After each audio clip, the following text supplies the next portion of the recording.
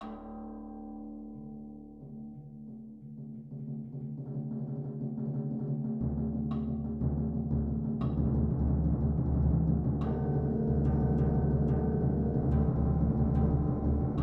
Fair Folk of Gideon Pin the Tail on the Donkey by Keith D. Jones.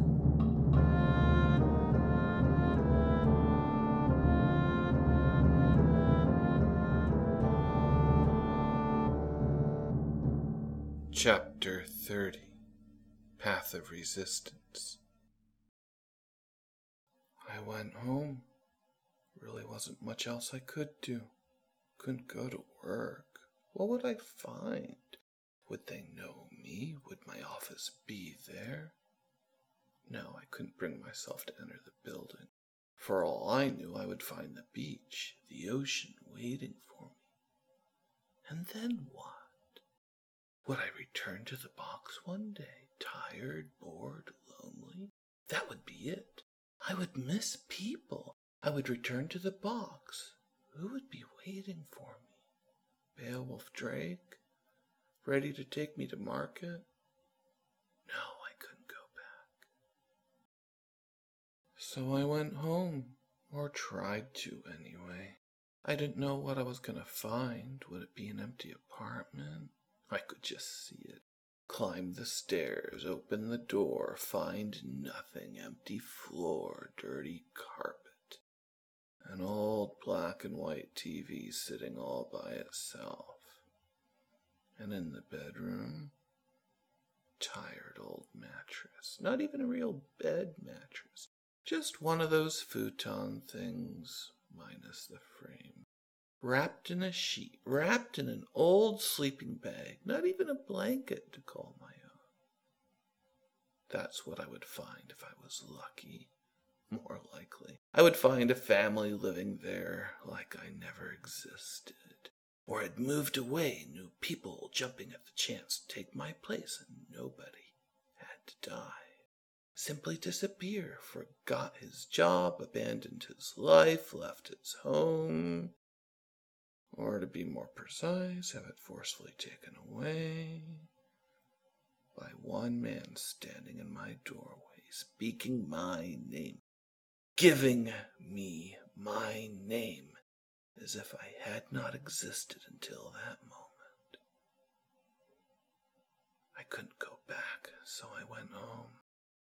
Door was waiting, like he always did, like he never did anything, just sat there, watching the world go by.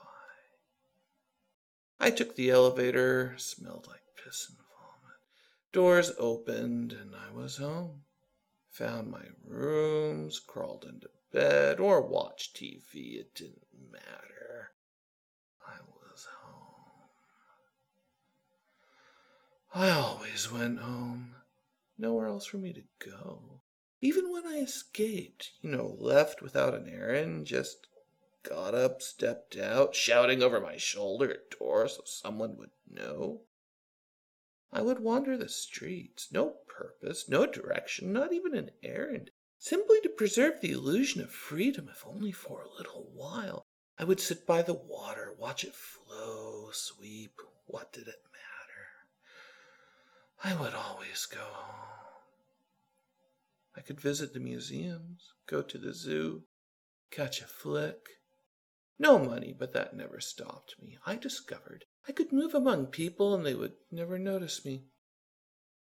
Wasn't quite like turning invisible, but I'm not going to try and explain. So I didn't really go to many movies. Well, it kind of spoiled it. If I could walk past them without being noticed, I wasn't really doing normal stuff.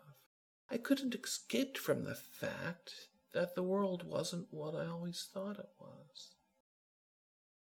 I wanted a place to live, a home, a house, an apartment, anything, anywhere that wasn't under Del Morgan's roof, but I couldn't bring myself to try my own front door. The place that used to be my home. Besides, I didn't have the key anymore. I would have had to have walked through the wall. If anyone lived there now, what would they think? How would they react to someone suddenly being in their living room? So I couldn't go back. I had to find something new, which raised a small problem. I didn't have any money. Easier to fix than you might think. You see, there are these things called ATMs. You walk up to one, flash your card, punch your code, and you've got access to your cash. Which means that if you've got the talent, you can rip one of those tin cans right open. Find yourself a stack of 20s. Well, first you gotta remember to kill the electric. Smash the security camera. Easy. I could do it from a mile away. The only problem was that there are not too many apartment buildings that take cash. They definitely don't take stacks of $20 bills. So I found myself in some rat-infested $50 a night hotel. They say they change the sheets once a week. Yeah, that worked for about an hour. Sitting in that little room.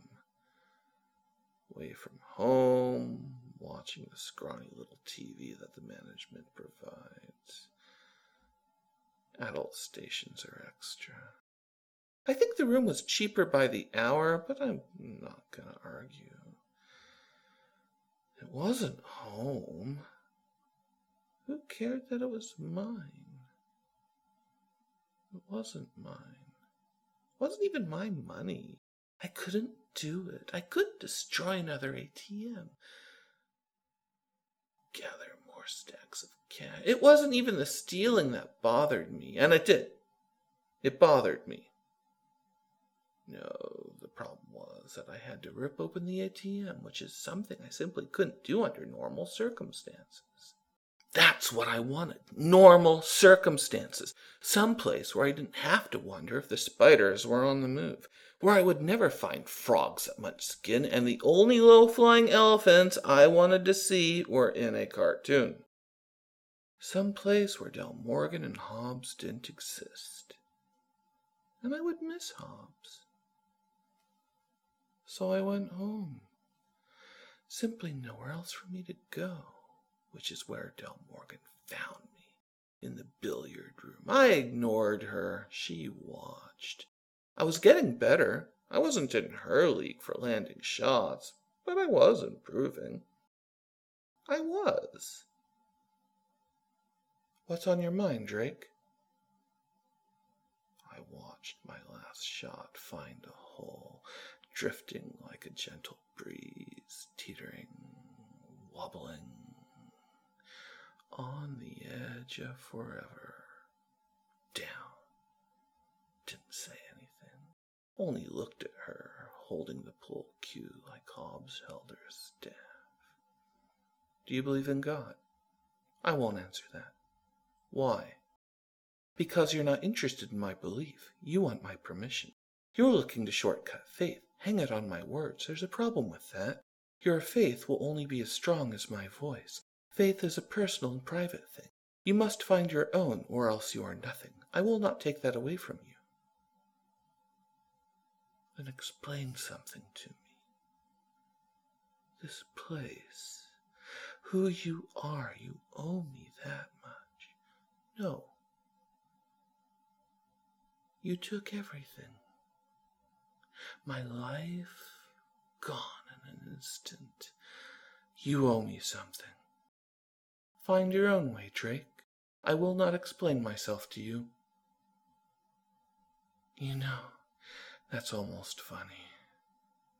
When I was searching for Dragon's Breath, I was held captive by someone. He said he owned me, that I belonged to him, and I proved him wrong. I was never his slave, and all I had to do was... Never finished the thought. I was in too much pain. My stomach hurt like it was on fire. Doubled over, clutching at my gut. I thought it was gonna burst. I couldn't breathe. Del Morgan had punched me. She had leapt the corner of the pool table so fast I never even saw her move. Fist connecting with stomach. Didn't even have time to flinch. Fist. My thoughts just double over, feeling like I was gonna explode, gasping for air that wouldn't come. her fist hovering before me. She grabbed my hair, jerking me upright. That made me cry out, felt the tears in my eyes. Do not suggest a thing ever again. I crumpled to the floor, released, curled around my stomach, trying to keep my insides from spilling onto the floor. I wanted to speak. Damn her. Demand my freedom, but I couldn't. My throat seized up, my tongue spasmed, and I assure you, if you've ever had a muscle cramp in your arm, in your leg, elsewhere, know that it is nothing compared to the pain of your tongue. I clutched at my jaw, trying to scream, unable to because my mouth was seized shut by the shuddering behind my lips. I never even noticed when Del Morgan left me there on the floor, curled around my pain. And I knew it was true. What Windermere had told me so long ago, that I could be free. All I had to do was ask. And it looked as if the asking would be much harder than one might think. And I knew she would kill me. She would strike me dead the second I demanded my freedom. Perchance it was her choice as to how to give me my freedom. And I realized that it was a coward's way out, for her to kill me. I would be free.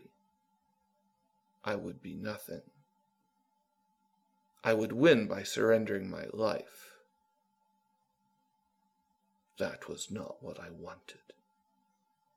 I did not want the easy way out. I would escape. I would survive. I would find a way to make Del Morgan suffer. More than anything else, I wanted my heart back. And I would, if it took me to the end of time.